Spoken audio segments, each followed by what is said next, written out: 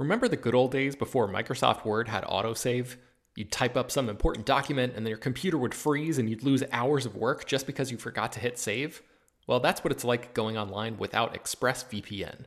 Every time you're connected to an unencrypted network, whether it's in an airport, a hotel, a cafe, or anywhere, your online data is not secure. Any person on that same network who knows what they're doing can gain access to your personal data. Bank logins, credit card details, passwords, all the stuff you don't want people seeing. Unfortunately, hacking has become much easier than it used to be. People don't even have to be exceptionally skilled to do it, and there's a lot of money to be made by selling your information on the dark web. ExpressVPN stops hackers from stealing your data by creating a secure, encrypted tunnel between your device and the internet. It's incredibly easy to use. Once the app is running, you literally click one button to get protected. And it works on your phone, laptop, tablet, and more, so you can stay protected on the go. I've been using ExpressVPN for a little while now, and I can rest easy knowing my info is safe and secure. I've heard horror stories of people who've been hacked, and it sounds like a massive pain to try to get any resolution in the aftermath, so I am not interested in finding out what that process is like. Secure your online data today by visiting expressvpn.com/film. That's expressvpn.com//film. And you can get an extra 3 months free. expressvpn.com//film. This show is sponsored by BetterHelp. This year has gone by incredibly quickly, but it's always nice to pause and take stock. What's something you're proud of in 2024 so far? What's something you still want to accomplish this year? I know I'm guilty of falling into a routine and not always thinking about the bigger picture. But as the great Ferris Bueller once said, life moves pretty fast. If you don't stop and look around once in a while, you can miss it. So it's crucial to take a moment to celebrate your wins and make adjustments for the rest of the year. Therapy can help you contextualize your progress and set achievable goals for the next 6 months. As you surely know by now, it's not only for people who have experienced major trauma. Therapy is helpful in all kinds of ways, including learning positive coping skills and how to set boundaries. If you've been considering trying therapy, check out BetterHelp. It's fully online and was specifically designed to be flexible and customizable to your schedule. To get started, just fill out a brief questionnaire that matches you up with a licensed therapist, and you can switch therapists at any time for no additional charge. Take a moment. Visit betterhelp.com/filmdaily today to get 10% off your first month. That's BetterHelp, HELP.com/filmdaily. Hello, everyone, and welcome to Slash Film Daily for Thursday, March 19th, 2020. On today's episode, we're going to discuss what we've been up to at the Water Cooler. This is Slash Film Editor-in-Chief Peter Sciretta, and joining me on this podcast is Slash Film Managing Editor Jacob Hall. Hello, hello. Weekend Editor Brad Oman. Hey, that's me. Senior Writer Ben Pearson. Hey, what's going on? And Writer Huaitren Bui. Hey, everyone. And Chris Evangelista. Hello, folks. So we've all been kind of bunkered down in our respective homes for the last, 6 days, I guess? We've been in isolation for 6 days. So let's talk about what we've been doing, which should be interesting, because I'm assuming we haven't been doing much except for watching stuff, which we'll get to what we've been watching. But I've been going a little stir crazy, which is crazy because, we all work from home, so I think we're used to being at home for a majority of the day, but not having time to leave the house is getting me like just a little stir crazy. Like I go out and I walk the dogs, but it's I don't know. I miss being able to go to restaurants or go to stores or Disneyland or to go to movie theaters. Am I the only one here getting stir crazy? We're only 6 days in. It's probably another month or two.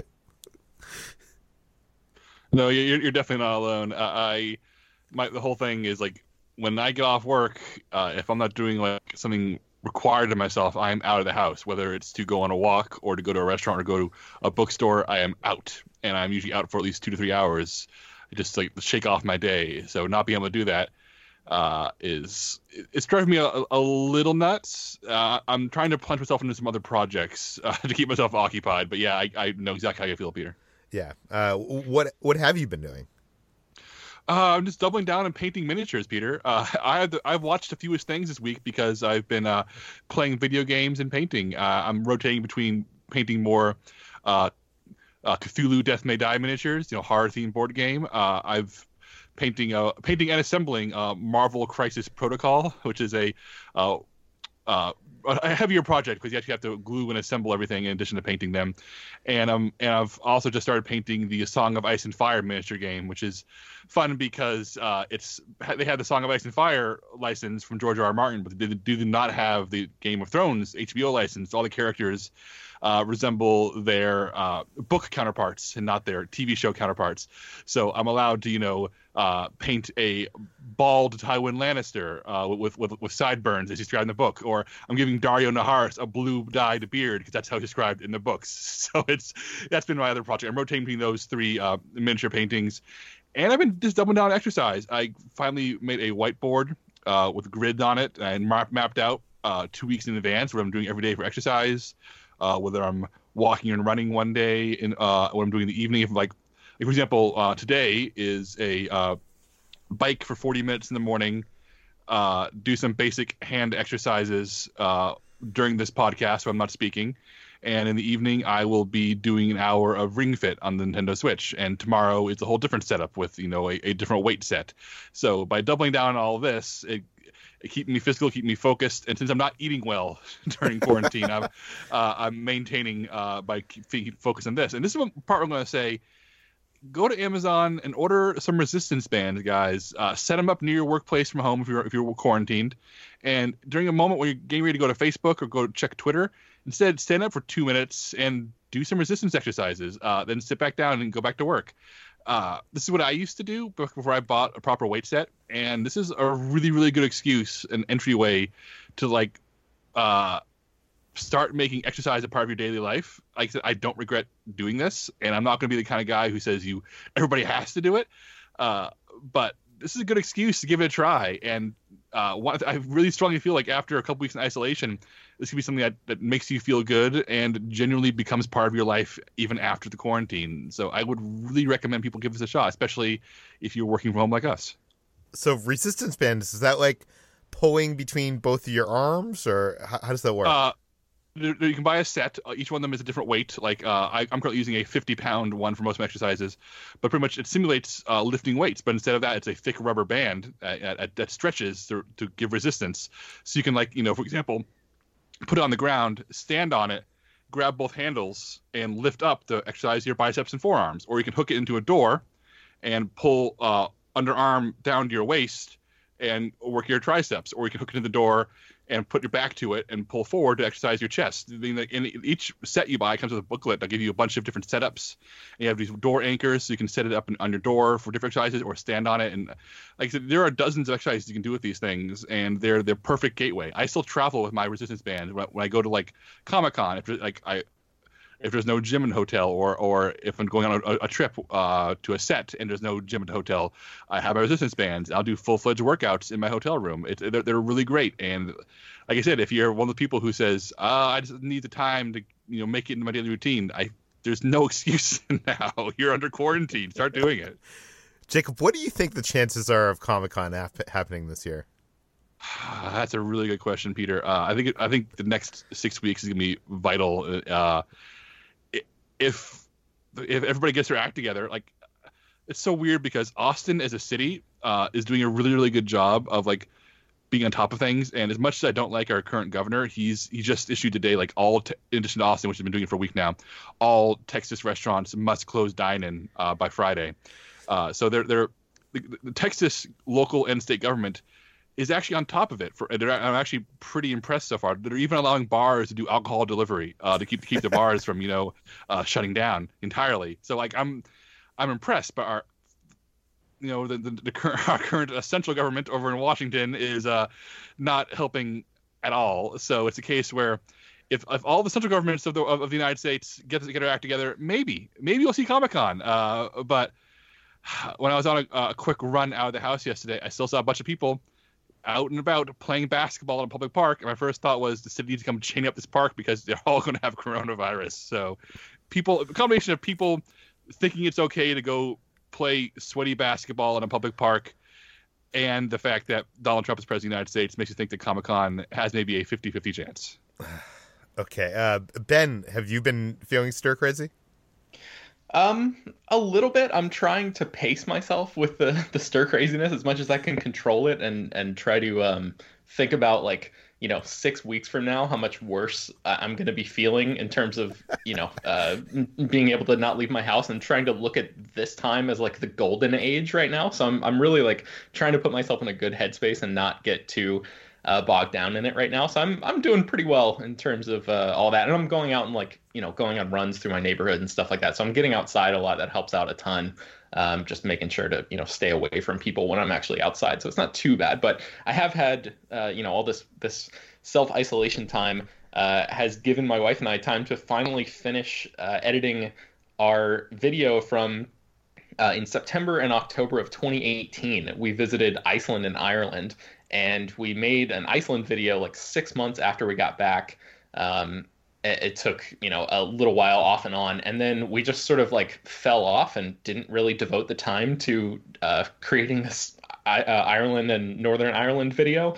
And now we finally finished it. So I'm pretty happy with the way it turned out. It's like, 7 minutes long or something. Maybe we can link to it in the show notes. It's on my YouTube page right now. But yeah, I don't really, Peter, you're like a prolific YouTuber, and I don't really do too much of that. But it's been a fun process of, going through, and we shot so much footage when we were there. So it's always interesting to try to whittle it down. And we have like, we visited Skellig Michael, which is where some of the Star Wars new trilogy was filmed, and we've visited the original Winterfell. So there's some Game of Thrones stuff in there too. So I don't know, listeners who enjoy pop culture might find a couple spots that they might recognize in there. Yeah, your videos are very well edited, and you just use a combination of like just very creative shots composed together. Like I feel like I watch a lot of people's videos, and it's just like them holding a GoPro, and yours like feels like steps above that. Like yeah, it's just really good. But we'll put a link to that in the show notes. I guess while we've all been stuck in, some of us have been doing some reading. Jacob, you've been reading? Yeah, I finished the oral history of the James Bond series book I've discussed the past two water coolers. So I decided to move on to the writer's another one of their books I had not read yet, which is Slayers and Vampires, a complete, uncensored, unauthorized oral history of Buffy and Angel. I'm not far enough into it to talk about it in length yet, but this is like their third or fourth of their books that I've read now, and they're all good. And Buffy and Angel's been over for long enough. I think should have a good ending, because the one problem with the James Bond book, the Trek book, is that when it gets to the very, very end, there hasn't been enough distance from Daniel Craig yet that, like, in the final stretch, people aren't being as brutally honest about the movies as they are, in the first, 95% of the book. Everybody's still kind of like, yeah, I think Spectre was good, and like, whereas when you're 20 years removed from The World Is Not Enough, everybody says, yeah, that movie kind of stinks. So I'm looking forward to the second edition of the James Bond book. I can get people to talk about Spectre honestly. But so I'm hoping that Slayers and Vampires gives everybody will be able to speak more honestly about everything. And I think those shows both ended very well. I love Buffy and Angel. I'm very excited to get all the hot goss and stories, because these books are so full of great like behind-the-scenes stories, but also just all the pettiness you could possibly want about who hated who on these sets. So yeah, I'll let you guys know if it's worth the read in about a week or so. If you can, let me know if it's worth the read. I'm definitely excited about that, because I love Buffy. So that sounds really interesting. Jacob, let us know. Oh, I will for sure, yeah. HT, what have you been reading?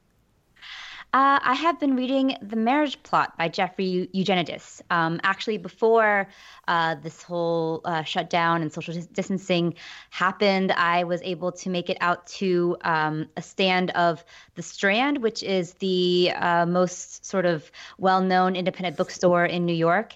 And I picked up a copy of The Marriage Plot because I was interested in Eugenides' past books, and was kind of wondered if I don't know if this is his most recent book. It was from 2011, but was interested to read more of his works. He is the writer behind The Virgin Suicides and Middlesex, and I had really enjoyed Middlesex, mostly the first half of the book. I think the second half was a little bit weaker, but I was excited to read The Marriage Plot because it's dealt with a a protagonist who is a literature student, a literature major at Brown University during the 80s, and has a fondness for the works of Jane Austen and other 19th century romance novels, and it's about sort of her navigating her own romantic life in college. And it's definitely a much more low-key book than not what I've read of Eugenides before. I must be mispronouncing his name, and I'm very sorry.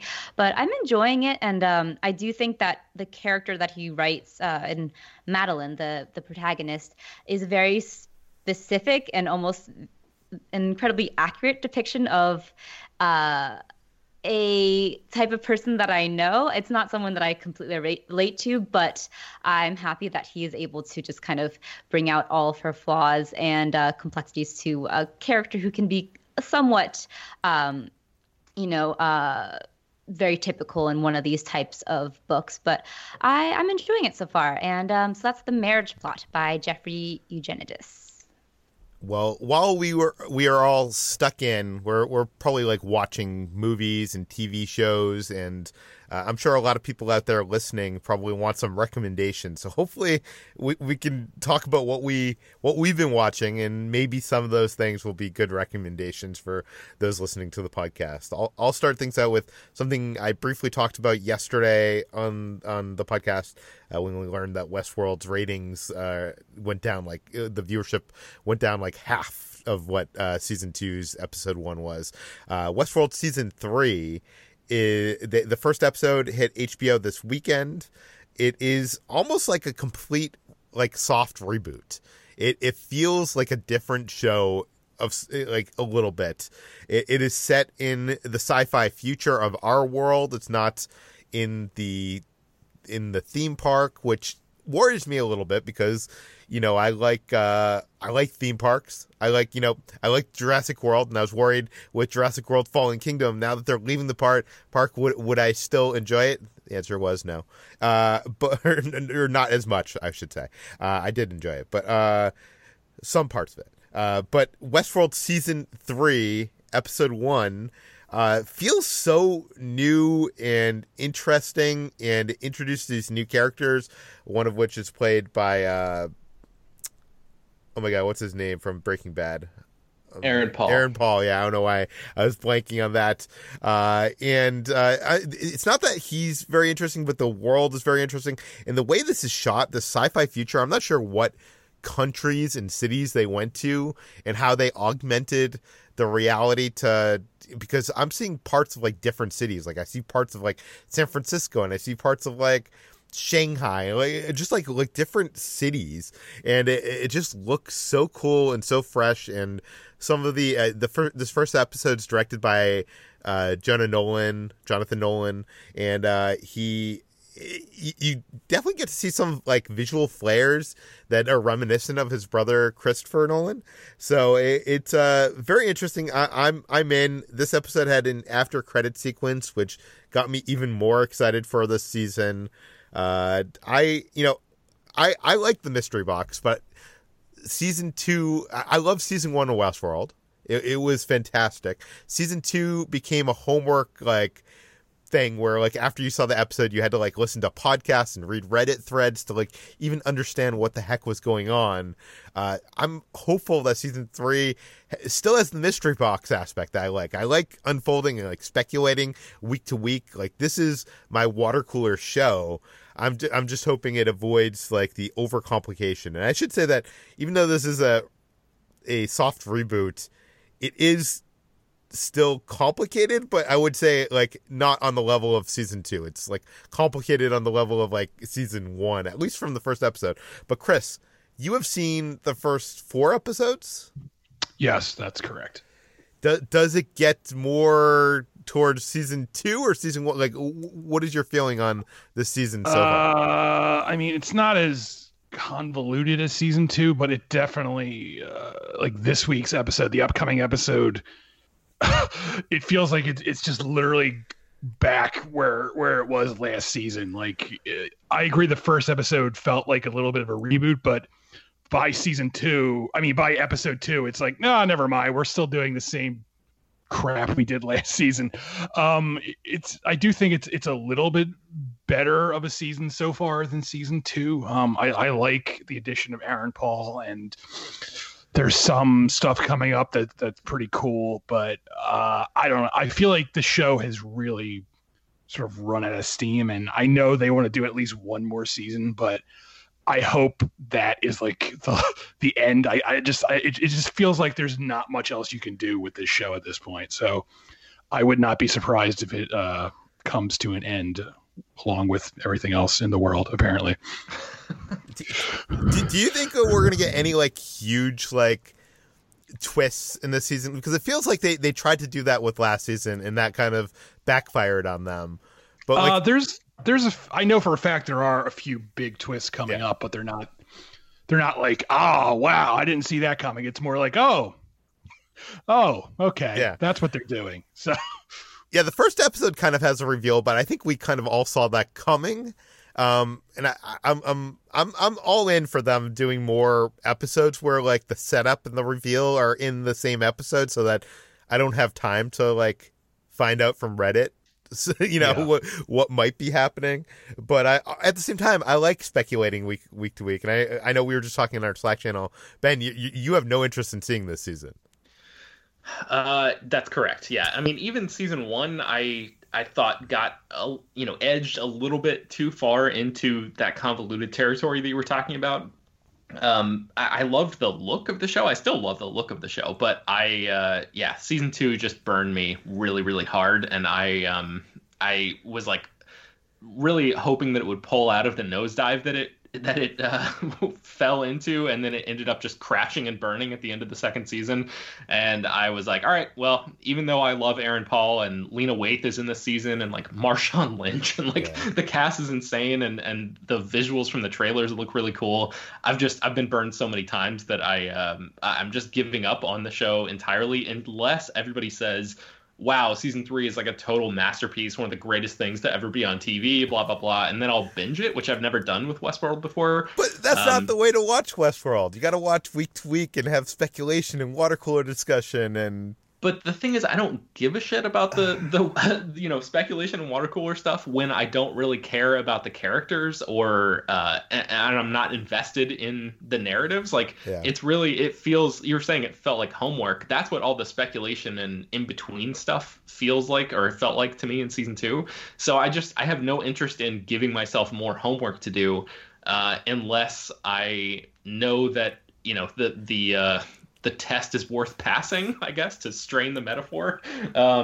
So if it turns out to be really great and whatever, I will be glad to watch the whole season and then go back and read all of the Reddit stuff and theorizing and whatever, and think about the show retroactively through that lens. But I just have no interest in jumping on this bandwagon and, for weeks and weeks and weeks being strung out and be like, is this going to lead to anything worthwhile, or is this just mystery box wheel spinning for the sake of wheel spinning? Yeah.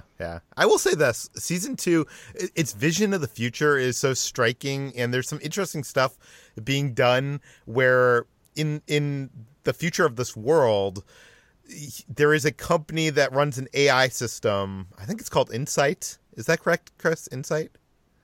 Yes, it is. It's Insight. And they have this AI system that basically people follow. They subscribe to the service for it to basically tell us what to do that would make us the most happy.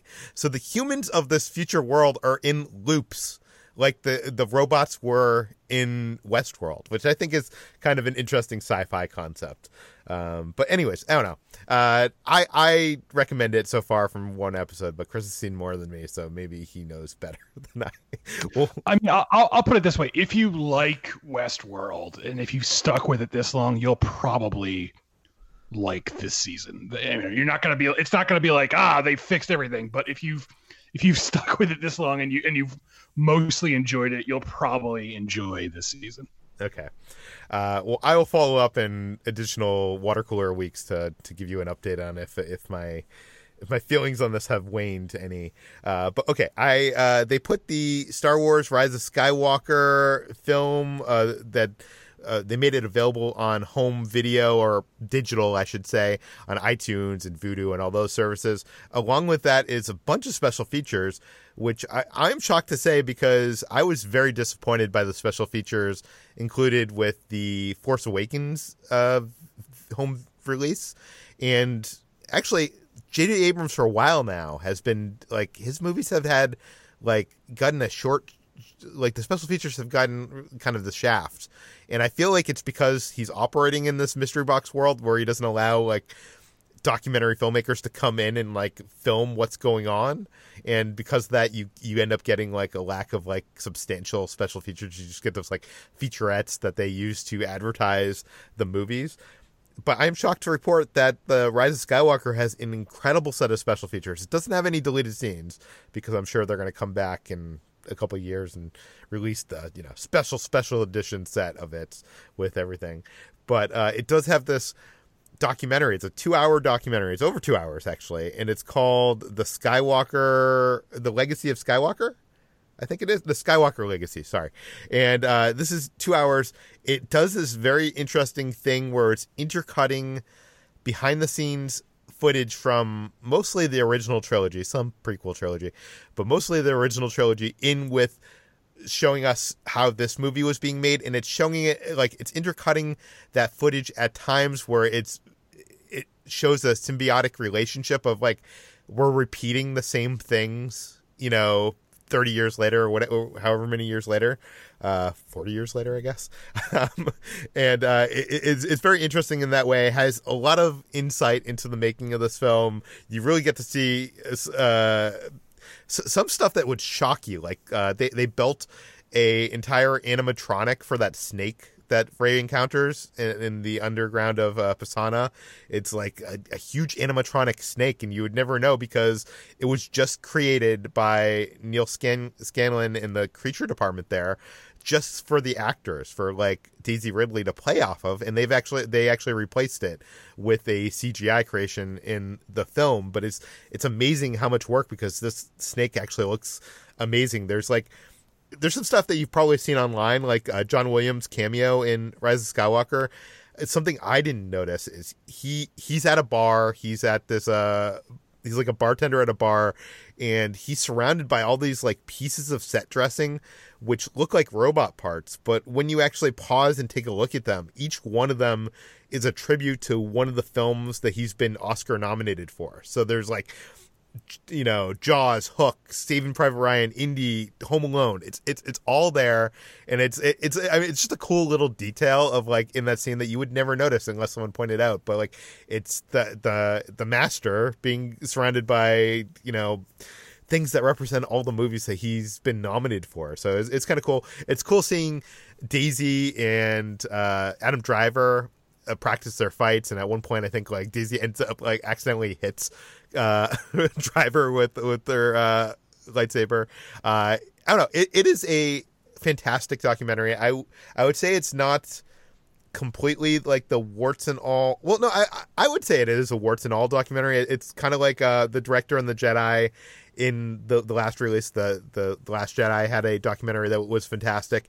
It doesn't have, you know, the lead or one of the main stars of the film saying he doesn't like the direction the film's going while the documentary is being made, and showing that side of things. But it does definitely show that decisions were being made kind of on a expedited timeline, and it's interesting to get a glimpse into, you know, how everything was put together and how it all came together. And it's I'm seeing a lot of tweets online that after seeing this documentary, it's making people that didn't like the film appreciate the film more, and people that love the film love it even more.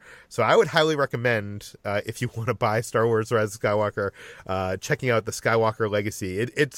I would honestly say it's probably worth the price of the purchase price alone. Like, this documentary is a great documentary, and then there's a bunch of special features like also on the release that feel like there's like a 20-minute piece on the Pisana action sequence that feels like it was a piece of this documentary that they just couldn't fit into the documentary, so they made it as a special feature. So the special features don't feel like those like bare bones, like just for advertising featurettes. These feel like, you know, in-depth stuff that you're actually getting some substantial, like getting to see how movies are made. So I highly recommend the Skywalker Legacy, now on digital release. Okay, I saw the first couple episodes of Amazing Stories on Apple TV Plus. Chris, have you seen this yet? I haven't. I know. You're the big Spielberg guy, and this produced by he Spielberg. but he didn't like direct any episodes, right? He just produced it. No, It's like Freakazoid. He put his name on it, but he had nothing to do with it. yeah. I mean, Remember Freakazoid, everyone? Hi, Joe. Yes. Wow. What a deep cut. what was the underwater one that he produced? Oh, Sequest or whatever. Sequest, With yeah. Roy Scheider. Yeah. He got into this weird habit in like the late 80s, early 90s, where he just like put his name on all this stuff he had like no actual input in. So like if he was directing this new Amazing Stories, I'd be all over it. But I don't think he has that much to do with it. I could be wrong. Well, Chris, I'm here to report that you are completely right. that these episodes are written by Edward Katzis and Adam Horowitz, the guys that wrote Tron Legacy, and I think they also did what was that show on ABC with? It was set in the fantasy world. I know HG probably watched it. Once Upon a Time. Yeah, Once Upon a Time. I did watch it. Yeah, I watched the first couple seasons. It was actually, for the first 2 seasons, I would actually argue that's a good show. Then it went off Yeah, the I'm rails. on the same boat as you. Went off the rails, and I stopped watching when they started bursting into song. Yeah. This show is cheesy in a way that it feels like the show was made in like the 1980s and released today. The first episode, this is an anthology series, so each episode is its own story. The first episode is the story of these two brothers who are fixing a house, and a weather storm causes a time tunnel of some kind where one of the brothers goes back in time and experiences, and falls in love with the woman who lived in the house and was set up for marriage, all that kind of stuff. It's very cheesy. I don't know, maybe watch it. I don't know. The second episode was directed by Sylvian White, who did Stomp the Yard and The Losers, and is set kind of like in I don't know. I can't recommend this show, actually.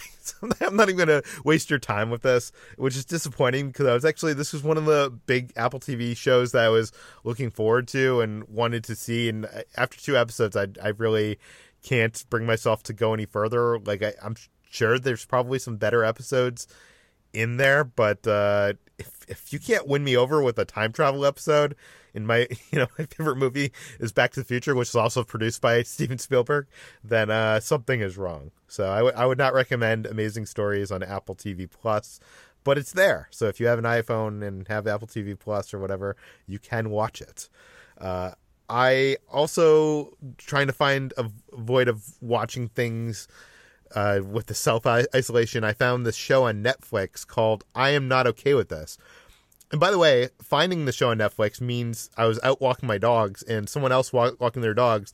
I mentioned that I was getting a little stir crazy, and they're like, have you seen the show? It's called I Am Not Okay With This.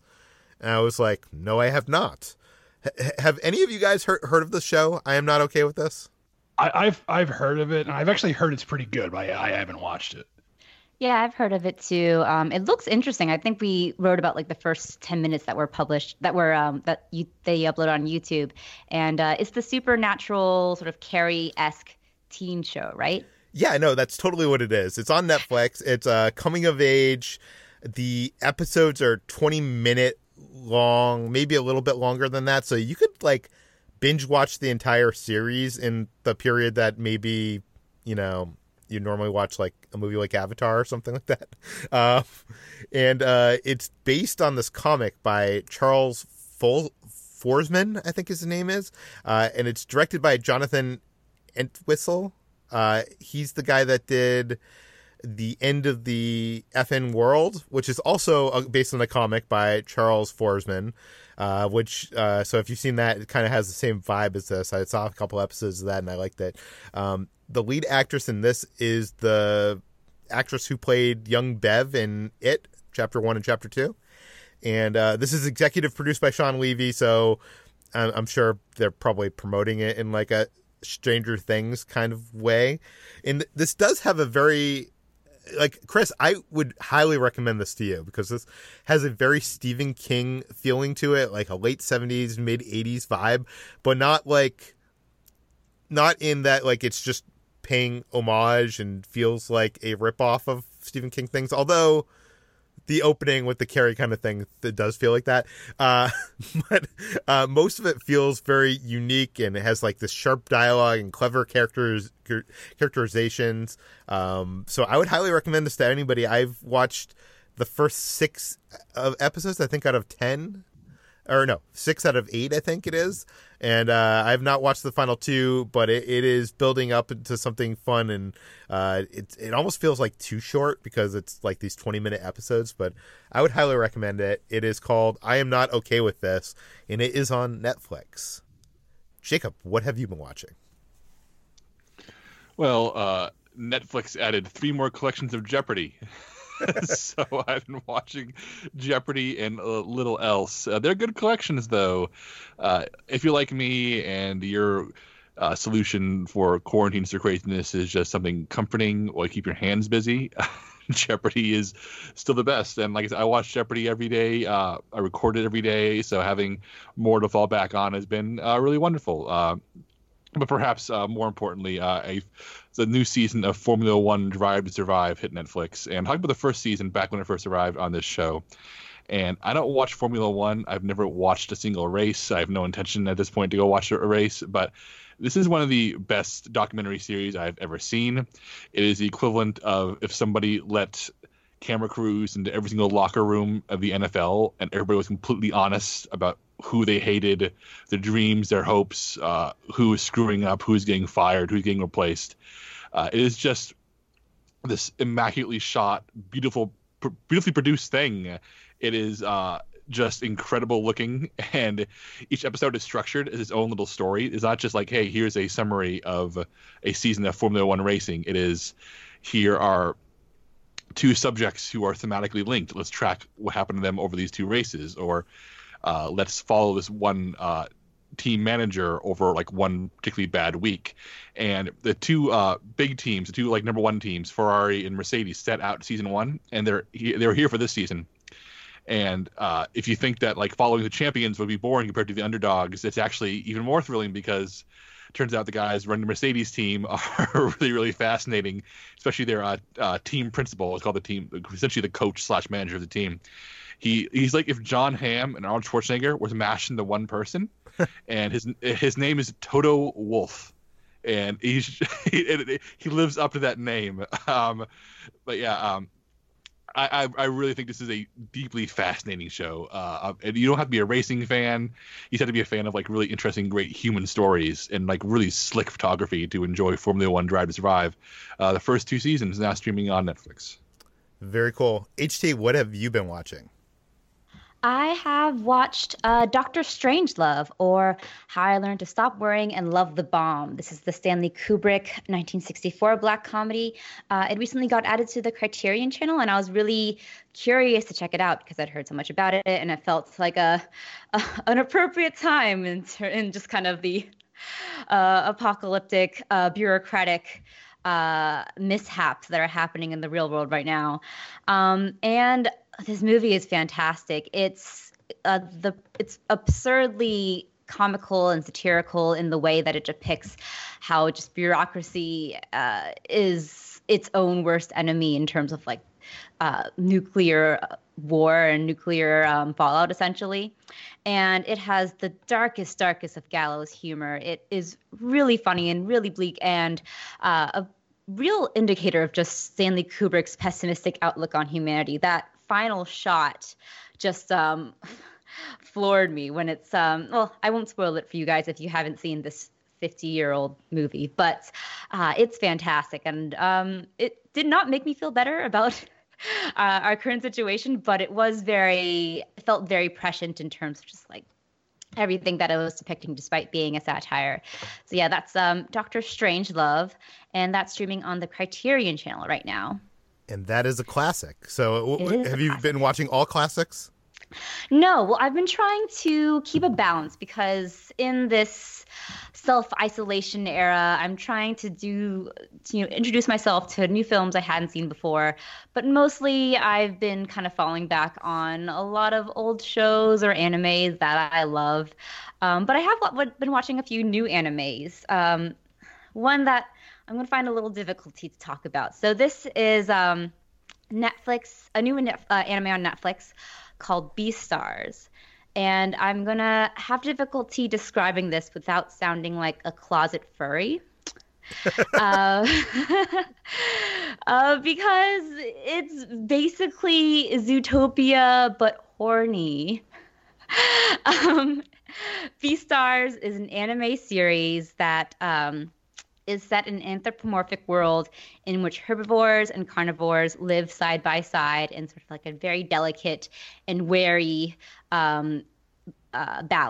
And that balance gets shaken up when at the school where this series mostly takes place, Cherryton Academy, has a student that is killed and devoured by a carnivore. So, just think of, they're none of the cutesy designs that you see in Zootopia. It's very much like if you took a bunch of deviant art personas and put them into an anime. They're all drawn like, in an anime kind of sensual way. And the way that it dives, the story goes, that it very much tackles less the socio-political commentary of Zootopia and more sort of the sexual politics of Japanese society. It's interesting because when you think about what it's addressing, to devour in Japanese is actually a slang for having sexual intercourse. And in current day Japan, it's a common term used for men who don't have any romantic impulses is a herbivore. So some of that kind of gets fed into the premise of Beastars, but it basically follows an awkward loner wolf named Legoshi, who is the cutest, and I love him, who finds himself accidentally attacking a rabbit at his school, and he finds himself to be growing more obsessed and attracted to her, and he can't tell whether it's his predatory instincts or whether it's actual love. It's very much a series that is about sort of the romantic ins and outs of the students of the school. It verges a little bit on soapy, but it's more akin to a sweet coming of age story. It's the more I describe it, the weirder it sounds. Yes, it does get sexual. Yes, you will be weirded out, but it's surprisingly endearing, and the animation is actually quite gorgeous.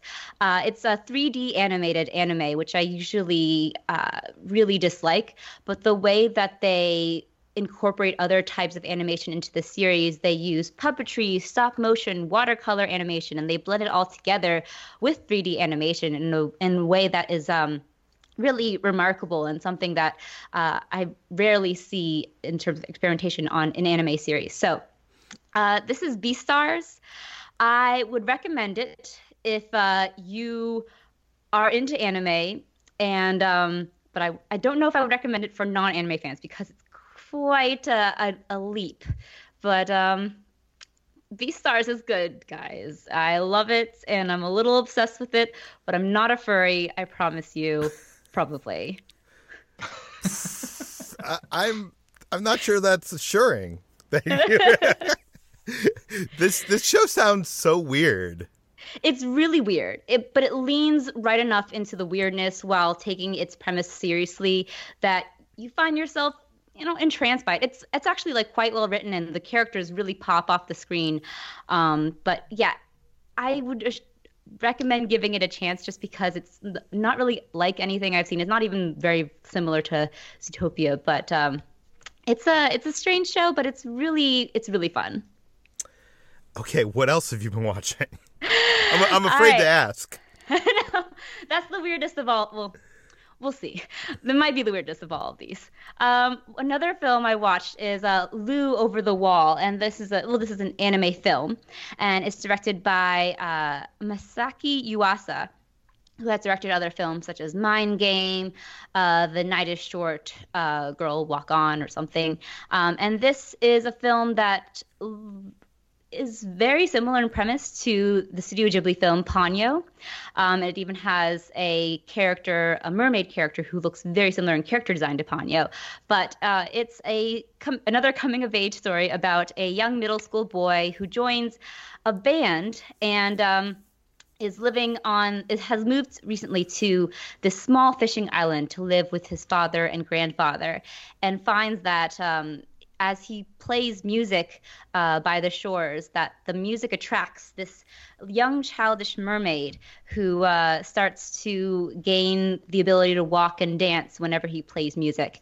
And it's a little weird. It's very much like if you took a Looney Tunes hammer and smashed Ponyo on with it, because it's also has a lot of fluid experimental animation to it, but it's a much more by the numbers coming of age story. He learns the value of friendship and of music, and unites the entire island to save themselves from an oncoming tsunami. And it's very sweet.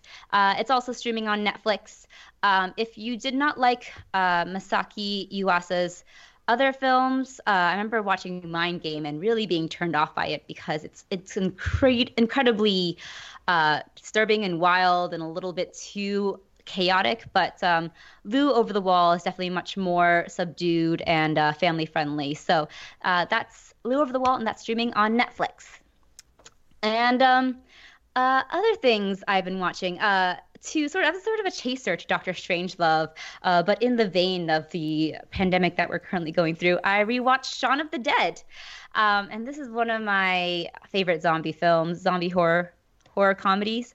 And it's just a fantastic movie to watch, and just seeing this movie again, and it really still holds up, as does Edgar Wright's really sharp and funny direction. And yeah, it's a great pandemic movie, a great zombie movie, and something that will kind of help you escape from the anxieties of today. But my roommate and I have been hanging out a lot more because we've both been working from home. And as such, we've been watching a bunch of bad animal-led movies on Disney Plus, because she really adores movies with talking animals, and I can't say I've watched a lot of them, so we decided to just dive into some of the weirder offerings that you see on Disney Plus, such as movies almost exclusively from the 70s that have talking animals in them, like The Cat from Outer Space and The Shaggy DA. The Cat from Outer Space was something that we just kind of stumbled upon on Disney Plus, and it tells a story of a cat from outer space who gets stuck on Earth and must retrieve his spacecraft with the help of a human named Jake. And he has the ability to talk because of a special collar. And this collar also gives him the powers of telepathy and flight for some reason. But the majority of this film, they spend just kind of doing nothing. There's a whole subplot where they just spend 40 minutes gambling, and I think they had an object in mind. They were trying to get enough money. Okay, yeah, I remember now. They were trying to get enough money. It was like The Last Jedi? Yeah. Oh yeah, a lot of MacGuffins everywhere. No, sorry, I was thinking Rise of Skywalker. Last Jedi is great. No, but they do go to a casino and try to gamble to find the something code breaker. Yeah. I don't know. It was ridiculous.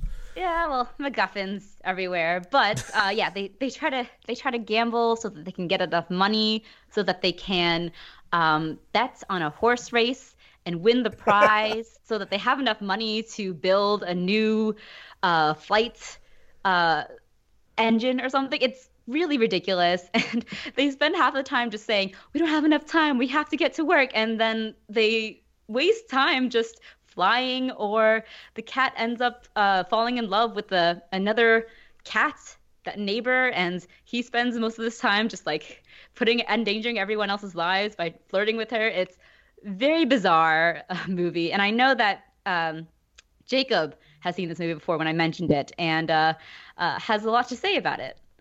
Yeah, Captain Outer Space. I had this on VHS as a kid. I watched it dozens of times because that's what you did when you were a kid with VHS tapes you had.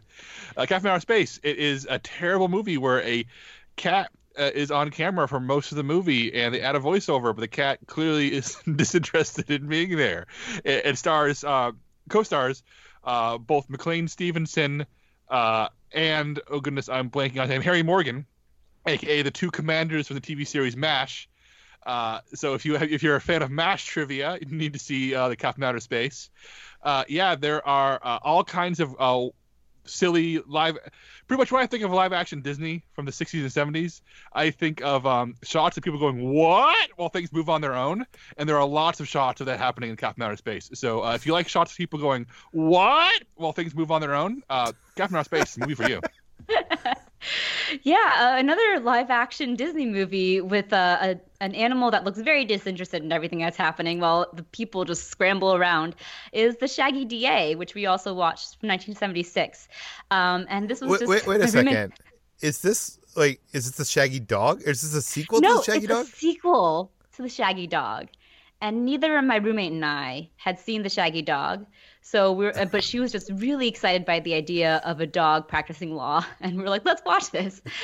And so we were very confused because it actually like alludes to the first Shaggy Dog movie, where the main character from that movie who gets transformed into a dog is an adult here, and he talks about how he had gotten transformed into a dog as a teen, and you're like, oh, that's weird, and a weird thing to like bring back. And it's also full of subplots and characters who appear and then never appear again. And it is, yeah, there's an ice cream truck driver who's really obsessed with getting this dog on TV. And the lead character, Wilby Daniels, is trying to run for attorney general, but he keeps turning into a dog. And that ruins his campaign. But and they're also burglars for some reason who show up like 3 times, and they're the people who kick off the events by stealing a ring that actually transforms Wilby Daniels into a dog. But then they show up like 2 more times and have no actual impact on the plot whatsoever.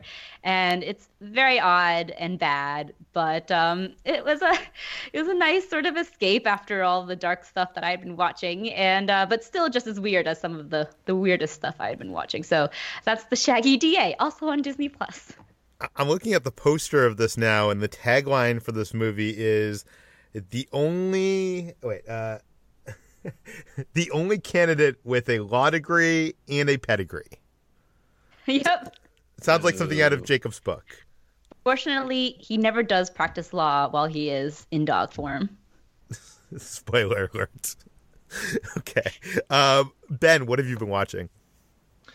For some reason, and I can't remember why, I decided to convince my wife that it was time for us to rewatch GoldenEye, the 1995 James Bond movie, the first to star Pierce Brosnan, and we did that, and it was not as good as I remember it being. So, Jacob, I want you to sound off on this, because in my mind, before I started watching this, GoldenEye was maybe like the 3rd best of the no, that's not true. Maybe top 5, maybe like number 5 or something in the entire James Bond canon. After I watched it, it still may hold that same position, but I think my estimation of the entire Bond franchise has gone down, if that makes any sense. It's like the entire thing, the whole franchise is worse than I remembered, even though I feel like that ranking is still correct. Where does GoldenEye fall for you? It's mid-tier. I think GoldenEye has mid-tier. Oh my god! Yeah. Wow. I think it has really inspired sequences. Like there are individual moments of GoldenEye that really work. And I think Pierce Brosnan gets a raw deal in the later films because he's so good as Bond, and the movies really stop shaping up for him. But I get so uneven. I think the score is one of the worst scores in any Bond movie, which is actually covered extensively in the book I just read, and that really, really hurts it quite a bit. I think Tomorrow Never Dies is a better movie. and that's one that people are really mixed on when it comes to Brosnan movies.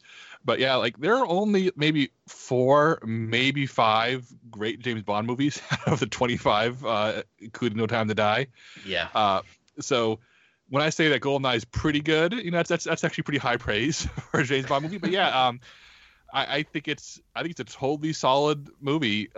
Hurt by a bad score and by a script that was written by a lot of people, and you can tell. Yeah, I just, that was, I think, the first Bond movie that I saw in theaters. So you always have that like special connection with, with a franchise like that, especially a long running one. And for so many years, Pierce Brosnan was like my guy. He was like my James Bond. And I think it was because I was there, from the beginning when he started, and I sort of like put up with all of his adventures as those movies got progressively worse. But, now in the Daniel Craig era, I mean, it's night and day watching their depictions. Like they're playing the same character, but their takes on James Bond are so drastically different. It's really kind of wild to watch. So I don't know if I would recommend GoldenEye. I mean, like I don't know if it holds up as well as, if you saw it in the 90s and really liked it then. I'm not sure if you're really going to like it as much now, but it does have Sean Bean in a key role. There's some recognizable people, like Minnie Driver pops up in a very, very small, like 2-line part. Famke Janssen is in it as well. So Jodan Baker, like there's some pretty eclectic actors rounding out the cast. But anyway, that's GoldenEye if you want to dive back into the 90s Bond period and check that out. I also watched Lady and the Tramp, the 1955 Disney animated movie. This is on Disney Plus right now. And I think I've said before, like my wife and I watched the Aristocats recently. We're just like sort of going through the Disney Plus archive and rewatching movies that we'd only seen, once or twice, or maybe not even at all as kids. And this was one of those where I think I'd maybe seen it, once or twice when I was really, really young and really forgot about a lot of it. Wow, that whole Siamese cat thing, that's a whole thing, isn't it? Wow.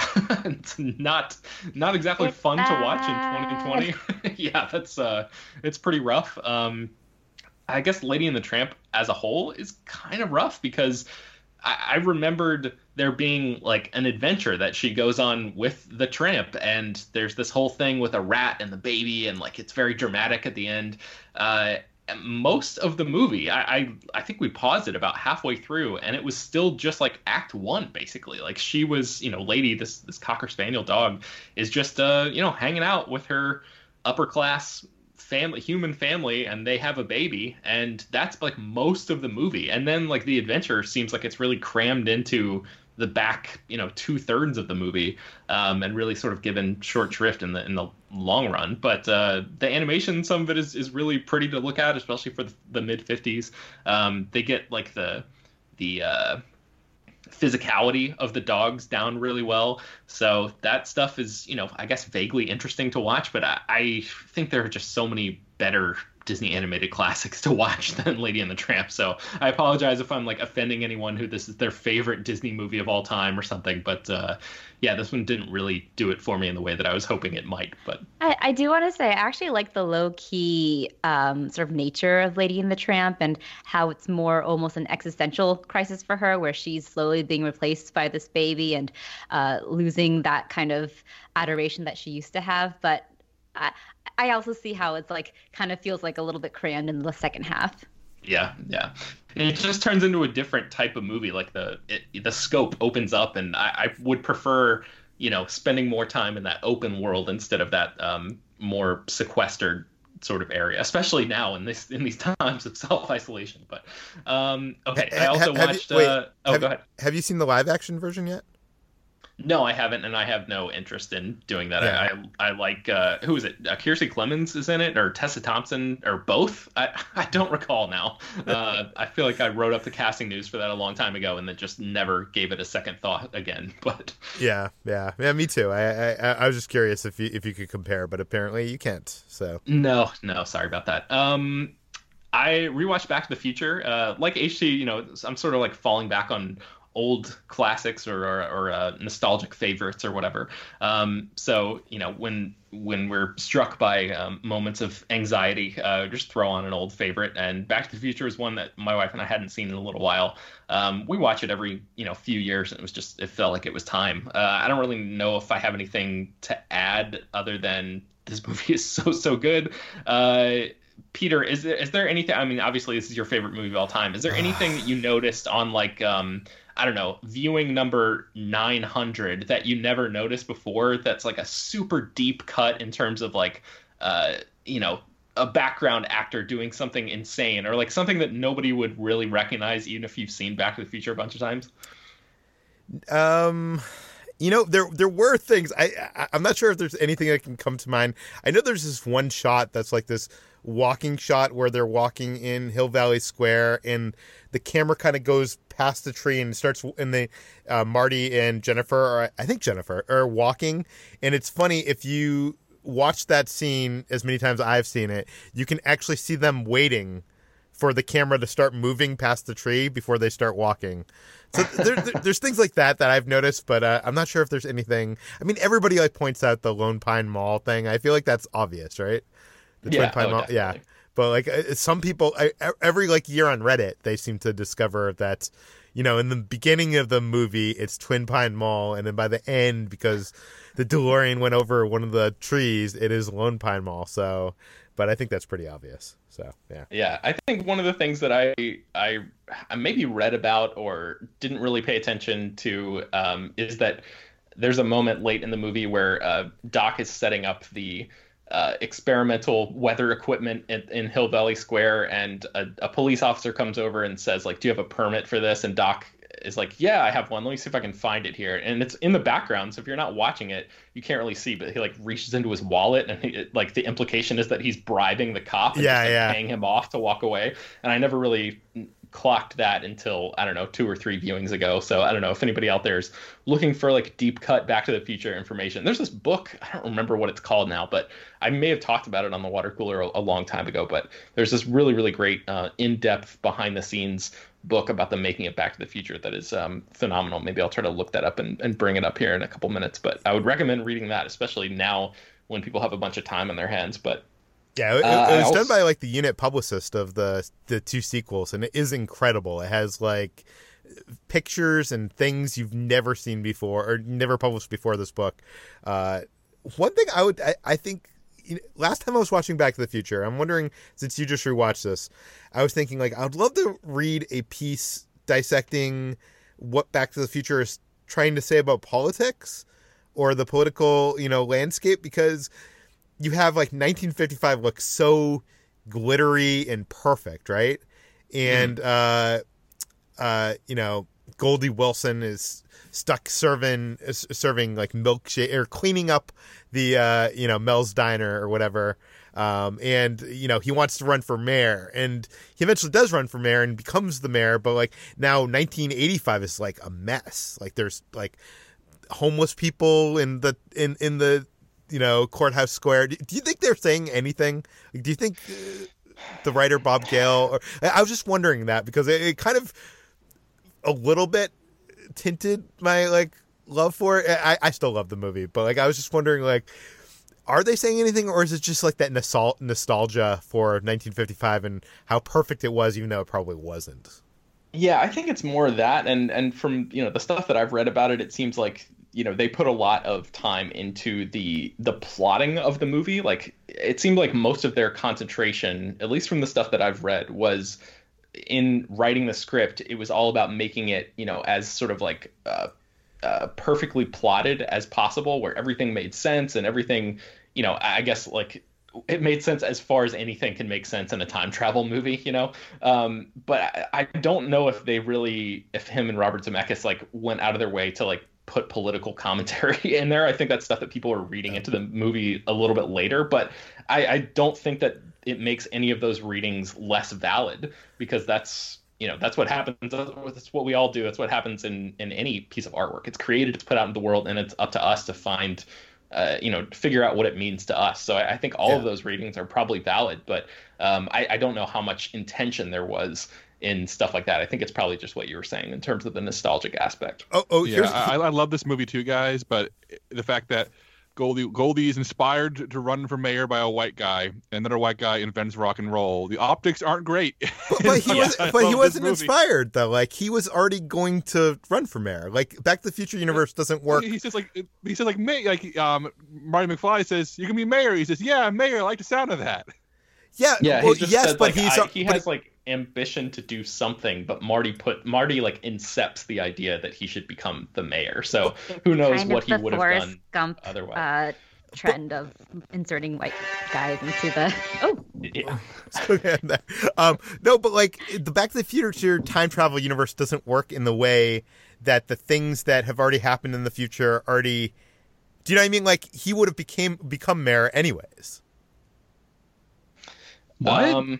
No, is it the whole point of the Back to the Future is they It's a change self-fulfilling stuff? Yeah, that's what I'm saying. No, but what I'm saying is he comes from a place. At the beginning of Back to the Future, there is a poster that says Goldie Wilson, reelect Goldie Wilson as mayor. Right.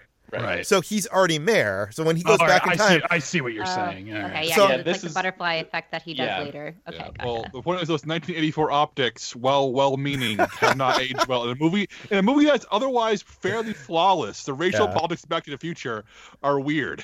We all agree on that. Yeah, for sure. I will point out this. This is one thing I did notice in many watchings of Back to the Future because we're talking about politics. In 1955, the mayor is this guy named Red Thomas, and he's the mayor of Hill Valley. It's like, I think that's like one of the first telltale signs that Marty is not where he thinks he is. He sees that car drive by with the reelected Mayor Red Thomas. And when he gets back to 1985, he gets out of his DeLorean and there's the bum on the bench, and he calls him Red. So is that the same interesting. Red? Has the mayor now become the bum, and the guy working in the the diner has now become the mayor?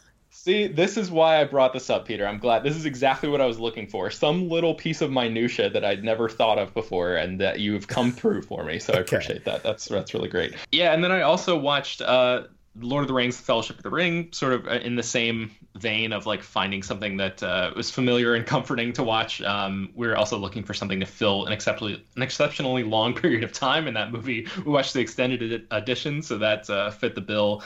And man, that movie really, really holds up. It's so great. The extended edition is a little weird there, though. There's some stuff in there that I never really picked up on before, but I don't know. I think I would have to make like an exhaustive list of all the differences to really like bring them up in any sort of significant way. But it's just weird having watched the theatrical cut so many times and then to suddenly watch the extended edition and be like, this stuff is so unfamiliar, but some of it makes sense for why they cut it out. Some of it seems like actually kind of pretty important. Like there's this part where Boromir like tries to during the council scene, he like tries to make a play for the ring like pretty early on, and Gandalf like stands up and yells at him, and like the thunder claps come around, the sky changes color, and it's like this huge moment, and that's not in the theatrical cut.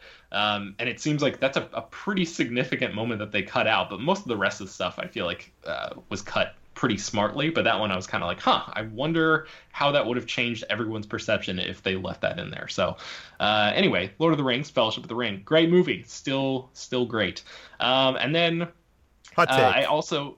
Yeah, exactly. And then I also watched this new HBO documentary called The Women of Troy, which is about Cheryl Miller and the USC basketball team in, I think, the 1980s. And they were sort of running parallel to like Magic Johnson and the Showtime Lakers at the time. And Cheryl Miller is like one of the greatest basketball players of all time. She was this college superstar, and it's all about how she was convinced to go to USC and play with like this, super stacked team of really, really great players, and how they sort of, introduced a new concept to the game and changed the perception of women's basketball, and she specifically became the face of women's basketball for a long time and laid the groundwork for the WNBA. There's a lot of stuff that I've never really known before, and the documentary is only about an hour long, so It's an easy watch. I would recommend checking it out if you have any interest in basketball or women's sports or anything like that. My wife and I were talking about it afterwards, and she was saying that she wished that it was a little bit longer because there are some tangents that they sort of like vaguely introduce, but then never really follow up on that seem really, really interesting. Like they show one of Cheryl Miller's teammates, I think, or maybe it was somebody who was a player before this whole USC team really got started. But this female player was signed to the Indiana Pacers and like was practicing with the male team and stuff. And like, was that just a publicity stunt? Like, what was the extent of that relationship? How did that end? Like that's something that I've never heard of before. And I was really curious about how all of that, happened and what went down there. But the movie just sort of like cuts to a couple shots of her being interviewed and, footage from the time, but never really follows up on it in any sort of real way. And I was a little bummed that they just like dropped that thread. But Women of Troy is on HBO, HBO Go, HBO Now right now if you want to check that out. And like I said, it's only about an hour long, so it's a good watch if you're looking for something to fill the time. And Brad had to leave us because his computer was glitching out. But so, Chris, what have you been watching? My wife and I are trying to catch up on Disney things we haven't seen on Disney Plus. So we watched three things. One I had already seen before, but she hadn't, and the other two neither of us had seen before. So we watched Tarzan, The Hunchback of Notre Dame, and Big Hero 6, and Hunchback is the one I had seen before. And all are varying levels of good. I really like Hunchback a lot. I feel like that's like kind of an underrated movie in the Disney canon because it's gorgeous to look at. It's like very weirdly dark for a Disney movie, especially one rated G.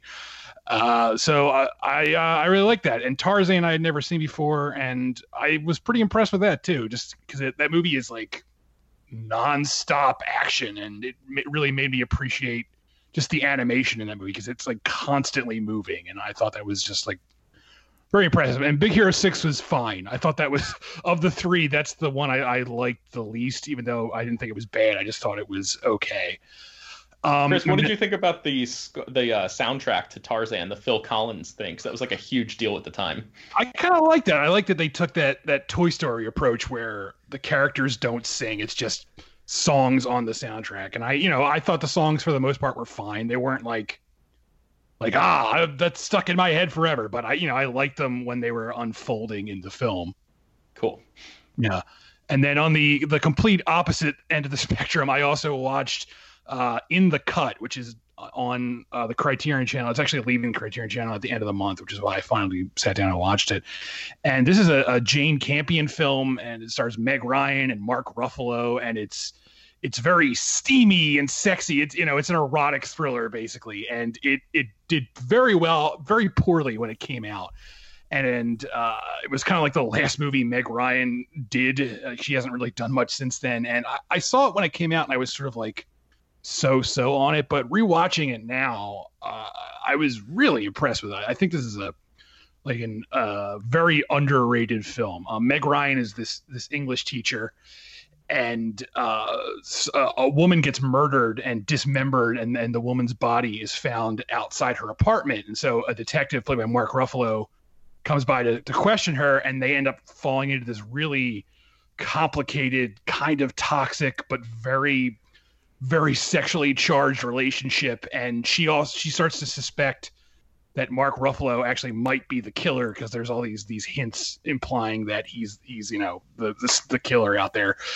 And the mystery angle isn't that great. You can kind of figure out where it's going, but the movie itself is just really fascinating because it's just shot in this very unique way where a lot of the frame is intentionally like blurred, like only the center is in focus and everything around the frame is intentionally out of focus, which gives it this really dreamy vibe. And it's also very, very sexy for a big Hollywood movie. Like this was it cost a fair amount to make, and it had movie stars in it, and it didn't do well. But the fact that Jane Campion took that Hollywood money and made this risky movie that I don't think would ever get greenlit today is pretty cool. So if you have the Criterion Channel and you're in the mood for something steamy, check out In the Cut before it leaves at the end of the month. Okay. Let's move on to what we've been playing. Jacob, what have you been playing? Well, as is my yearly tradition at this point, I fell back into XCOM 2, which I know I've talked about on the show before, but it's a game where you are resistance fighters in a world occupied by alien invaders. It's funny because in the XCOM 1 came out, God, maybe close to a decade ago. You were defending the Earth from alien invaders, but the canon ending for the sequel is that you lost the first game because it's famously hard. So in the sequel, you're the underdog, and you're both sending troops out into battles where you are, micromanaging them, telling them where to go, telling them where to shoot, break out the med kits, hold this ground, cover this person, and so on. And also you're managing your base where you're like trying to keep your budget under track and hire new soldiers and research new technology. And it's a game that I love to death because it creates dramatic situations constantly. The story itself's pretty light, but the story you create in your own head because your soldiers all have randomly generated names, or you can name them yourselves, name them after all your family and friends, or movie stars, or whatever. And you start giving personalities to your soldiers on the field, so it starts like being really painful when they're taken down. Some people will save their game constantly and always reload when a soldier dies, but that's bullshit. You gotta play an Iron Man mode where if somebody dies, it's your fault. You keep playing no matter what, which is how I play XCOM 2. And I put a good 40 hours into it again since the quarantine began. I beat it once already, so I upped it to a higher difficulty for the first time. Like, it's not the highest, but the one right below it, where it's significantly more difficult. So I'm probably going to lose a few times. It's kind of game where if you lose the game, you lose. You have to start over. It's not a game where it's like, oh, got to reload, or I have 10 lives. Nope. If you lose XCOM, you lose XCOM, which makes it a great quarantine game because, I'm just going to keep playing it forever and ever and ever and ever. That sounds frustrating to me. Oh, I love it to death. It's not for everybody, but if you like genuinely dramatic, difficult, making hard choices strategy games, it's on. I play it on PC. It is now available on console, all the regular systems, and there are rumors of a Switch port. I'm not sure how I feel about it being on Switch because I'm not sure how well it'll perform on that console. But yeah, XCOM 2, the PC version is great because it has a very active mod community who create new uniforms for soldiers, new ways to play the game, new UI stuff, and it's just a really, really it's been out for maybe 5 years now, and the community still supports it really strongly. So that's XCOM 2. It's my quarantine game. It's what I'm doing for now. Maybe I'll move on to another game I haven't played before in the near future, but right now I'm still in XCOM. But also Ring Fit Adventure. I've talked about it before. I'll talk about it again. It is a great quarantine game because it's a video game where you're exercising. And I know it's sold out on Amazon right now, but if you can find a copy, it is just a great way to rededicate yourself to fitness while you are in your home. I'm very close to the end of the story campaign. It's taken me so far, I think 25 hours, thousands upon thousands of calories to get to this point in it. But I'm still not bored of it, which is more you can say for a lot of video games. And I'm told that once you beat the story mode, it sort of starts over with your current status, and you can keep playing, increasing difficulty even on the earlier levels.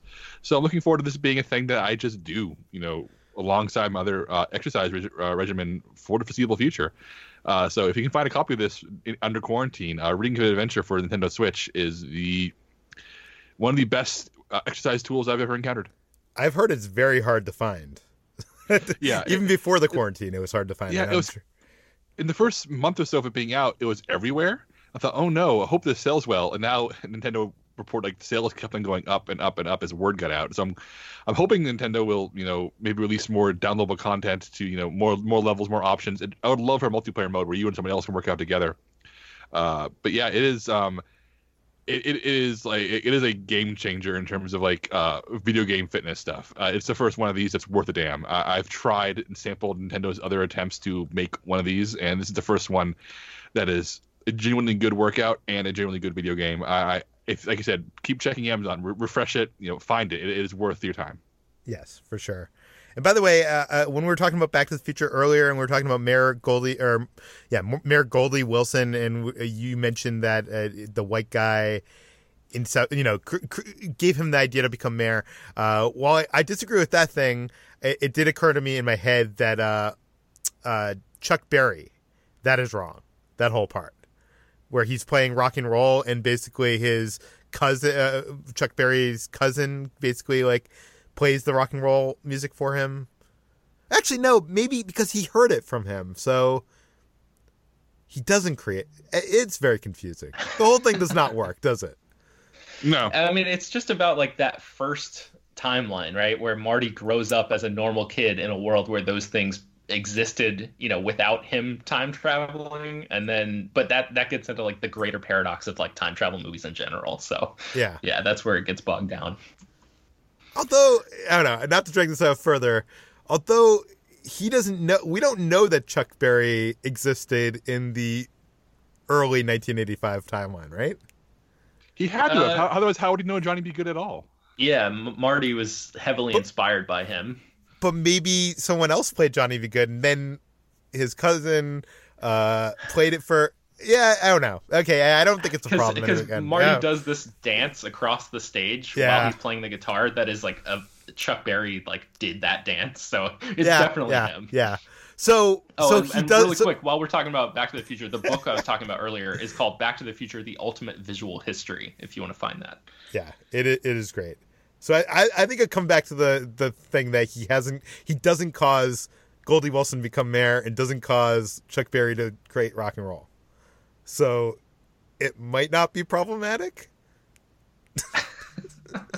I don't know. Okay, Ben, what have you been playing?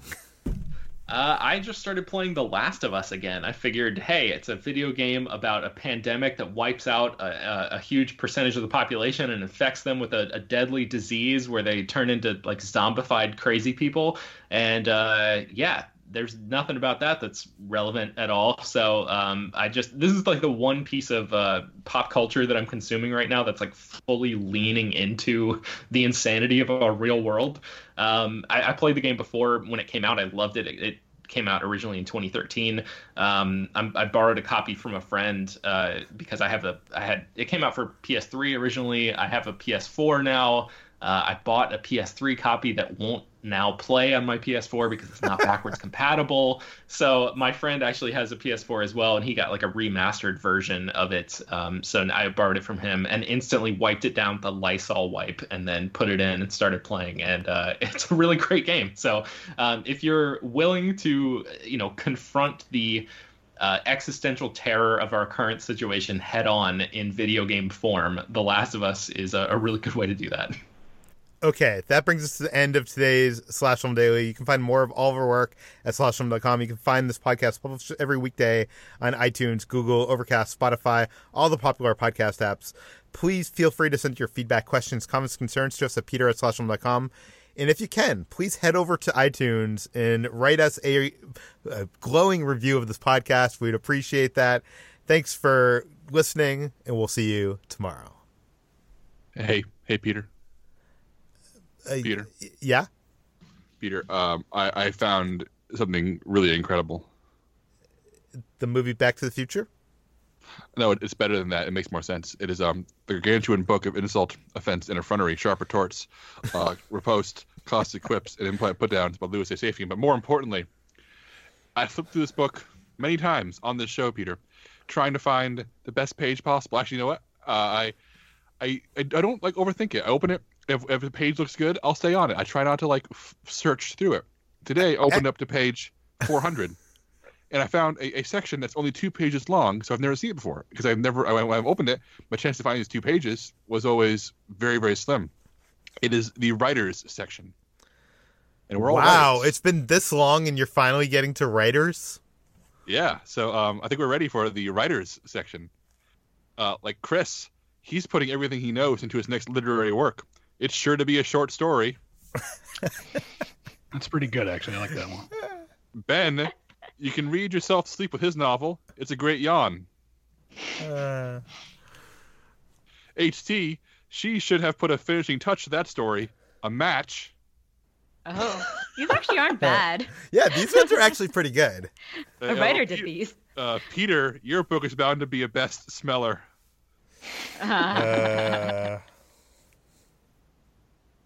You got to do Brad, even though he left. Oh yeah, I guess. As a mystery novel, his book is just Run of the Morgue. That All one's right, not that good. Okay. Yeah. Shut the book for another week.